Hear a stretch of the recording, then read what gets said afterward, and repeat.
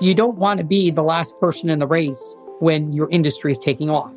Now, at the same time, I have in my conversations with clients, it's actually funny. I get framed two things with CEOs often, which is I don't want to be the fastest person out there who blows up my organization because I made a bunch of mistakes.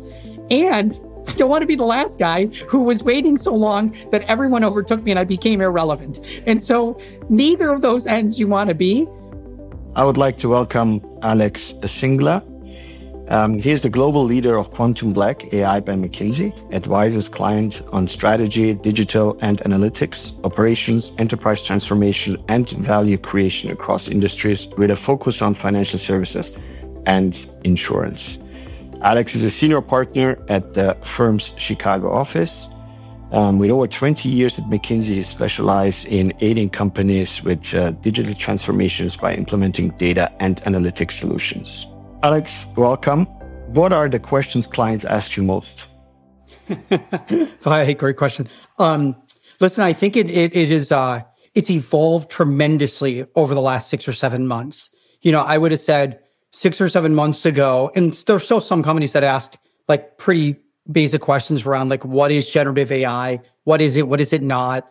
Is this hyper reality? Will it create value? And amazingly, what I've seen is usually to get to the level of conversations we're having today, usually it will take clients 6, 9, 12, 24 months to get to that level of sophistication. This happened in about 4 to 6 weeks. It was like mind-boggling. We went from like super basic questions to like, I would bucket them in an oversimplified way in like 6 questions. And they're all around how do you scale GenAI or AI?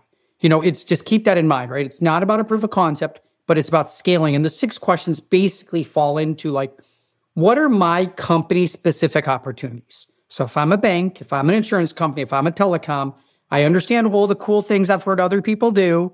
I don't want to create a birthday card poem for my nephew over the weekend. What are the opportunities for my business, first and foremost? Second question, I will put second and third question kind of together, which is, how do we organize ourselves and govern around generative AI? Historically, AI was was more structured within the IT, data science, data engineering world. So it was easier to organize ourselves.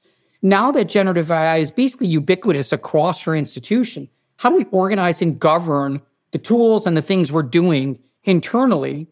At the same time, the third question is also around this notion that the ecosystem for generative AI is pretty complicated. There's multiple LLM players, whether that be OpenAI or Cohere or Anthropic or you name it. There's a whole bunch of them, right? And every third-party provider is providing GenAI tools, whether they be Microsoft or Adobe or Salesforce. And, they're all doing it. Of course they should, right? Though that's all the right stuff. And at the same time, you have all the cloud providers who are also major players in this game. And so as you think about not just organizing yourself, but how do you navigate the partnerships that you're going to have to deliver this at scale? It's actually a pretty complicated, puzzle that you got to figure out. And it's not a one size fits all either. So that's kind of question 3. Question 4, and this is particularly important for banking, for everybody, but banking in particular, is how do we balance risk and value creation, right? Risk and value creation. Of course, we all see value, but risk is not something we should just sweep under the rug. It is something that, I would argue should be thought of from day one, not as we've created something, now how do we make sure we manage risk? But how do we think about risk from day one? And in particular, in the banking industry, as you can imagine, right? It's a regulated industry. It differs dramatically whether we're talking about like internal employees versus like high value customers. Like those are two very different elements of solutions and risks you're talking about. And so how do you manage that is particularly important for all institutions, but banking and those regulated ones, it just raises the bar to be thoughtful about that. The 5th question is around, talent and tech stack implications. This will have obvious implications on talent. People I have today and people I have tomorrow, like what do I have to hire for tomorrow? Not just from a technical perspective, but how do I hire people and train people to think about like asking the tools the right questions the right way to get to better answers? And obviously the tools will help guide people through that more and more, but that'll have real implications. And, of course, there's always an efficiency conversation that, exists in the market as well around what does this mean for our future employee base. Tech stack implications, real implications. If you want to do things at scale, you need to have generative AI at some level baked into your tech stack, right? It's not like these are just external tools you can just leverage and you get the value. Of course, there are some solutions like that. Don't get me wrong. But some of the ones that will have more transformative impact will have tech stack implications, whether that be, who's our cloud provider, how are we structuring our data, how are we making sure that, our results come out in a good fashion, is all these things that will matter. And then lastly, which I think is the really important question, is how do we get going? How do we learn fast? And how do we ensure we're creating value along the way? Because like for any industry, any company, anyone can come up with here's the 50 use cases you could think about, right? Like there's use case roadmaps all over the place. But the real question is, how do you start? How do you start creating value? How do you learn? Because to me, this is a bit of a learning journey. I have this notion of learning quotient. So how quick, like how you have IQ, intellectual quotient, emotional quotient, relationship quotient. I think there's an LQ too, which is learning quotient, which is how fast am I learning, and how fast do I learn, and how do I bake those learnings into my continuous improvement of generative AI? So sorry, but those 6 questions are, there's 1,000 others, but they usually fall into those 6 buckets at some level. Very interesting. And you talked at the last point was really about learning at speed a lot. So why do you think that speed matters that much, speed of learning? Does it matter because AI centralizes a lot? Is that the problem with AI? I have 2 frames. One is, I'd say, in this world and in many worlds, speed itself is a strategy. If you and I were doing exactly the same thing, but I'm just faster, every time I'm faster, I will continuously beat you, right? And so speed itself is a strategy. Now, what I don't mean by that is reckless speed. I'm not saying that. I'm saying in general, speed is a strategy. And so why that's important is because those who, and I can speak for even what, a little of our own experiences, McKinsey and QuantumBlack, what we've done to ourselves, and how that has helped us learn so much because we were so fast out of the gates, deploying tools, putting in solutions. We learned so much along the way. And some of that, I'll just give you an example. Some of what you learn is not just what you build, like what solution you build, but how you build it matters a lot. So, and why the how matters is because if you build things in a way that are, that get to the better answer faster, you ping off the cloud less often, and therefore you have less consumption. If you provide better results on your first query versus your 5th query, your employees or your customers get a better response faster. And so all these things have impact on scalability and cost. And these are really 2 important factors, right? Lots of organizations, some organizations I interact with, they celebrate they created a proof of concept. And then you'd say, okay, how do we break down the cost structure of that proof of concept and the scalability of it and the adoption of it? And you quickly realize the cost structure, first and foremost, is completely not scalable because how they built it was not cost efficient. And so you need to build these tools in a way that they're cost efficient. And there you learn how to make it more efficient. Like even in our own experience, the first time we ran some queries against our knowledge database was much, much more costly and never could have been scalable at that cost structure. Now it's less than 2 cents. It's like a cent. It's completely a scalable solution because the cost structure allows us to do that. But we have to learn how to get there. Now that learning occurred in weeks, not months or years, but that learning was important. And so I'd say that's one element. The second element of the learning is, you're going to put things out there and you're going to try to figure out why is only 30% of my employees adopting this? Why are only 10% of my employees or customers adopting this? And 10 or 30% is not what you want. For these types of solutions, you want tremendous amounts of consistent usage of these tools or of these programs or of these insights in a consistent manner. That's hard. And so the learning around how do you scale is really important. The speed of learning matters a lot because it will help improve your cost structure. And then it will also just teach you how to do things faster in a way in which one of the key learnings we've had is how do you have reusable code So as I build these solutions and I have modular elements of code, how can I leverage those for the second and third models that I'm going to go build, which then of course will be cheaper and faster because I'm leveraging reusable code. But that's a learning journey. That's not something that happens overnight. And then the last one is, as I kind of commented and joked on the very beginning if I was faster than you, is, you don't want to be the last person in the race when your industry is taking off. Now, at the same time, I have, in my conversations with clients, it's actually funny. I get framed two things with CEOs often, which is, I don't want to be the fastest person out there who blows up my organization because I made a bunch of mistakes.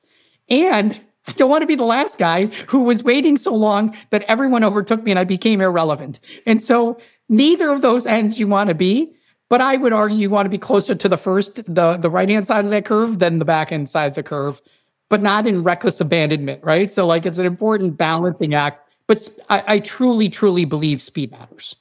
You talk a lot about cost and cost structures. I think ChatGPT and other very large language models, call them now frontier models, have achieved tremendous things. Like GPT has passed Stanford University Medical School of Medicine clinical reasoning exams with a score of 72%, which is, I think, even above average. And it has passed law exams and other things, but it does it at the cost of, supposedly, it's not open, but supposedly GPT-4 has 1.7 trillion parameters. So it actually costs a lot to use it even in inference. Do you see that trend reversing? Do you see that language models getting smaller but targeted for industries? And would you advise your clients to build their own language model or use frontier models? Wow, great question. The interesting thing is my response today might be different in 6 months. So the reality is I don't know for sure. But what I would say, I do think I have some truths at least sitting here today, which is I do think the large language models are converging. So what I mean by that is, as we've sandboxed all of them since, for the last long period of time now, what you saw was at the very beginning, the pros and cons of the different models were pretty clear. Some were really good in text, some were better in audio, some were better in, different types of modems, mediums. And what you see is now that they've had more time to refine, you see things more converging than diverging on models. And so I think that's one important concept that, will there be 20 large language models out there? I don't think so. I think there'll be a handful, but, time will tell. I think there'll be a handful. I do think, though, to your question around specific sectors and industries, the large language models do a great job on general stuff. But as you get to more, at least today, the more specific solutions in an insurance company, a bank, a retail customer in the UK with 7 competitors, the large language models don't quite get to that level of specificity today. And so can I imagine a world in which there are sector-based or function-based large language models that might sit on top of a large language model that are sector-based or more specific? I can see that happening, right? And so you can envision a world in where that happens. If you just take traditional AI, that's exactly what's happened, right? When I stepped into my role, you could have great data scientists who are creating great models, and that was good enough because regardless of sector or industry, because that was moving them quite a lot. But years back, a couple of years ago, we said we can't. That's not good enough. We need to have models by sector, and so all of our technical folks over time are sector-based technical folks or functional-based technical folks. So they're creating solutions that are fit for purpose for that sector. Can I imagine a world where GenAI will have the same things? I can see that being that's going to be the differentiation at some level, right? Because if everyone just leverages the same large language model, in theory, you've competed away the differentiation. And so those who customize, add some things on top of that, and make it more specific and leverage their own proprietary data and insights, I think that's how you win. I think that's how you create differentiation, strategic distance. So I can see that happening. Now, I do want to address one thing, which is, should companies build their own large language models? The amounts might not be exactly right, but everything at least in the conversations we've had, it sounds like it takes, somewhere north of $100 million to build a large language model. and then, tens of millions of dollars just to maintain, keep it up to date and so forth. Most organizations aren't willing to invest that type of money in that large language model, but yet leverage the world's large language models, bring them in-house, and then customize and put things on top of the value add. I think that's what the vast majority of organizations will do. Will there be companies that actually would warrant building their own? Yeah, I think there are. I do think there are. I think there's, Bloomberg has come out and said they're going to build one. I don't know where that stands today, but they've said that in the past. Intuitively, that would make sense to me, given the amount of data and information they have and money they have, that could make sense to me. But I think you'd have to think of it like at that scale and size where it would make financial sense and the differentiation of your model would be that much greater than taking a large LLM, customizing it, and getting a solution versus building from scratch. Yeah, but that brings another point, right? So you have to be able to take a publicly available large language model and then customize it to fine-tuning and other methods, right? And there are two trends, right? You have some language models that are now commercially available, done by Facebook, Falcon, and others. And you have, of course, OpenAI, Anthropic, and others who have an API, basically, right? So I'm asking myself, if you're using such an API, aren't you then helping these companies to get better and at some point then compete with you? I think that, when we were talking about the how question earlier, I think this is the how you build matters a lot, right? So, there isn't a company that I don't talk to that worries about IP, data privacy, rightfully, right? It's actually quite inspiring to hear every CEO, every top team thinking about IP and data privacy and protecting their customers' data.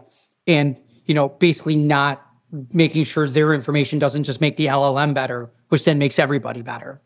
And so the how, I think, is a structured way in terms of, do you bring those models in-house within your four walls and then only run your proprietary information on those models? I think that's what most companies are doing. That's what I see most companies are doing, right? They're leveraging the external large language models for things that are completely not competitive. And so, for instance, whether you're SAP or Workday or whoever, they're going to bake in some basic HR tools into their platform, right? That's obvious. Like they will and they are. You should leverage those models. They'll be pretty darn good. And unless you think that's your point of competition and differentiation, I would just leverage that model that's automatically handed to you. And are you improving their tools? Sure. But if it's not a point of differentiation, I'm not sure you care. One could argue one way or the other. That would be my ingoing. But then if it's like the core of my business, what I do day in and day out, my proprietary data, my proprietary insights, I'm definitely bringing that, I'm bringing those models in my four walls, fine-tuning them above and beyond, making them better, but then I'm not improving the large language model of the provider. I couldn't agree actually more with this. But it also requires lots of skills, right? Because you need data science skills, but also lots of engineering skills, right? Because to run these models, quantize them, make them smaller, that they're actually runnable on affordable hardware and so on is actually a big engineering practice, right? So the learning curve. Yeah. Back to the learning curve point, I think everything you're saying is spot on. And how do you do it cost effectively? Right. That it's a really important point that, I think the game will still be played out on how do the economics work out and who captures the economic value from this. Right. And that's will it be the large language providers? Will it be the cloud providers? Will it be the companies? Will it be the consumers? That's still, that game still needs to be played. I know the cloud providers will by default make money because they get compute, right? So consumption, that will happen. Understandably, by the way, but the rest of it is still, I think, yet to be figured out. Yeah, I think that's very much true. Even if you look at these large language model providers, right? I mean, OpenAI is putting in millions in research and training costs, and then Stanford Alpaco paper shows with like $700, you're replicating it almost at like 90% accuracy of that level, right? It's $700. So it gets, of course, to be a problem. Like, what is your business model going to be as OpenAI? Like, how are you going to capitalize that? That's interesting. And I think in banking, McKinsey has pointed out a couple of areas where they see a good use for generative AI, and one is, of course, chatbots that help, the customer experience, right? What do you think about that? And specifically, how would you guardrail these chatbots that they don't give wrong advices or don't do, unethical things and so on? Listen, I think in the customer experience world, there's some great solutions that are, that exist out there today, and they're always getting better, right? And so if you just think of, chatbot on steroids, it's just so much more efficient. It's very accurate and helpful. In terms of your question around like, how do you just make sure it's providing, good information in an unbiased way that is customer friendly, right? At the end of the day, you're trying to combine all those things.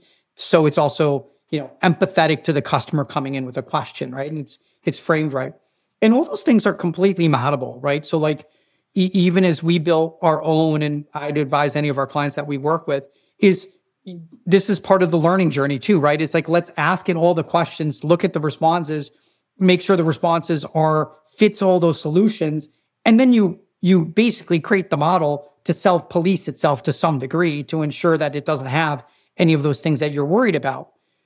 But at some point, you're just feeding the model a bunch of, inputs of what the questions are and an accurate output.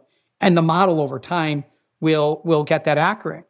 I think the one thing that we of course do before we like deployed some of our solutions internally and obviously with our clients is you're making sure there's not errors in the system, right? And so when you have confidence, that's when you start to can deploy to customers, right? I usually talk about the fact of let's do some things inside my own organization with my own employees, get confidence it's working, confidence it's not going to blow something up before I start the first thing I wouldn't deploy is to like my wealth management clients, like my high net worth clients. I wouldn't just like throw something out there to see what happens.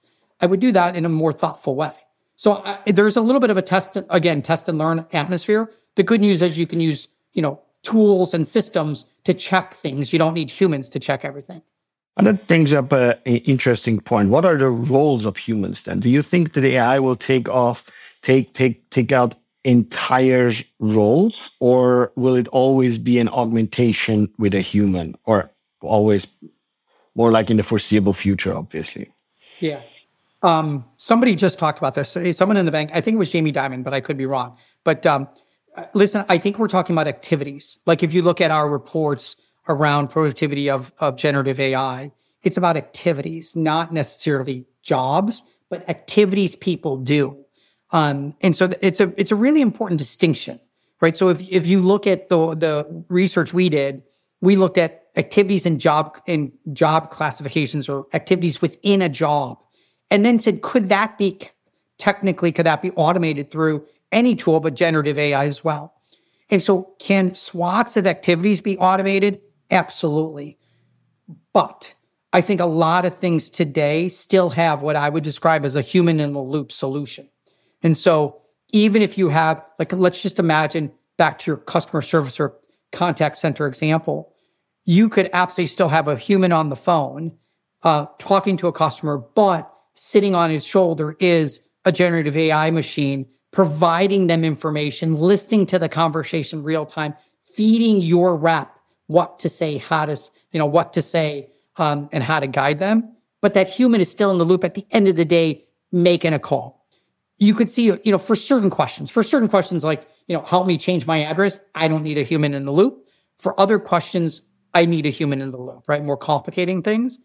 And so again, it comes down to activities, not necessarily whole scale jobs, I think is what will happen. The interesting thing with generative AI, it hits much more knowledge workers, right? Which is traditionally, technology was going not against the knowledge worker. Generative AI is actually knowledge worker activities. And so there's a shift there in terms of, what are the skills that you'll have to learn and what are the capabilities you'll have to have within your organization to have your employees still, keep adding value, because there are some things that they're just going to get faster and better at because of technology. And of course, this combination between human and AI also needs to be designed well, right? So because if you don't design it well, it's not going to be cost effective, for example. Yeah. Can I sit on one thing there? Because I love the way you just said that. I think the other reason things need to be designed well, I always say, like, The reason ChatGPT did so darn well, there's many reasons, but one of the reasons is whether you're 8 years old or 80 years old, it's just so darn easy to use, right? The interface, the input and the output are just so easy, right? And that UI UX interface just makes such a critical difference for people to adopt and use and understand how to take that output. So that's an important dimension. But you're hitting on something I don't want to lose sight of, which is the vast majority of times, at least in my experience, technological advances don't get fully the value isn't because the technology wasn't good. It's usually because at the end of the day, and I would argue the vast majority of big opportunity, GenAI opportunities, at least that exist today, some human being will have to do something different, whether that be your employee, your customer, your sales agent, whoever it is, will have to do something different. And whenever you make a human do something different, all of us, that actually takes real work. That's hard. That's not easy, right? So like 50, 60, 70% of the work is the human change that needs to occur and the education that needs to occur. And so as you build these tools, as people build these tools, it's so critical. They build them into like the day-to-day workflow of how someone acts, right? And someone behaves. So if it's, I'm probably aging myself, but if you remember the days where you used to have other tools and you have to like alt tab to another screen, go into a new login, type in your name, copy and paste or write it down and then come back over to your new one. And like that never scaled. I know it's not as bad as it was, 20 years ago when we were doing that stuff, but you get my point. If it's not in the consistent workflow of how an employee works or how a customer interacts, that takes real change to occur.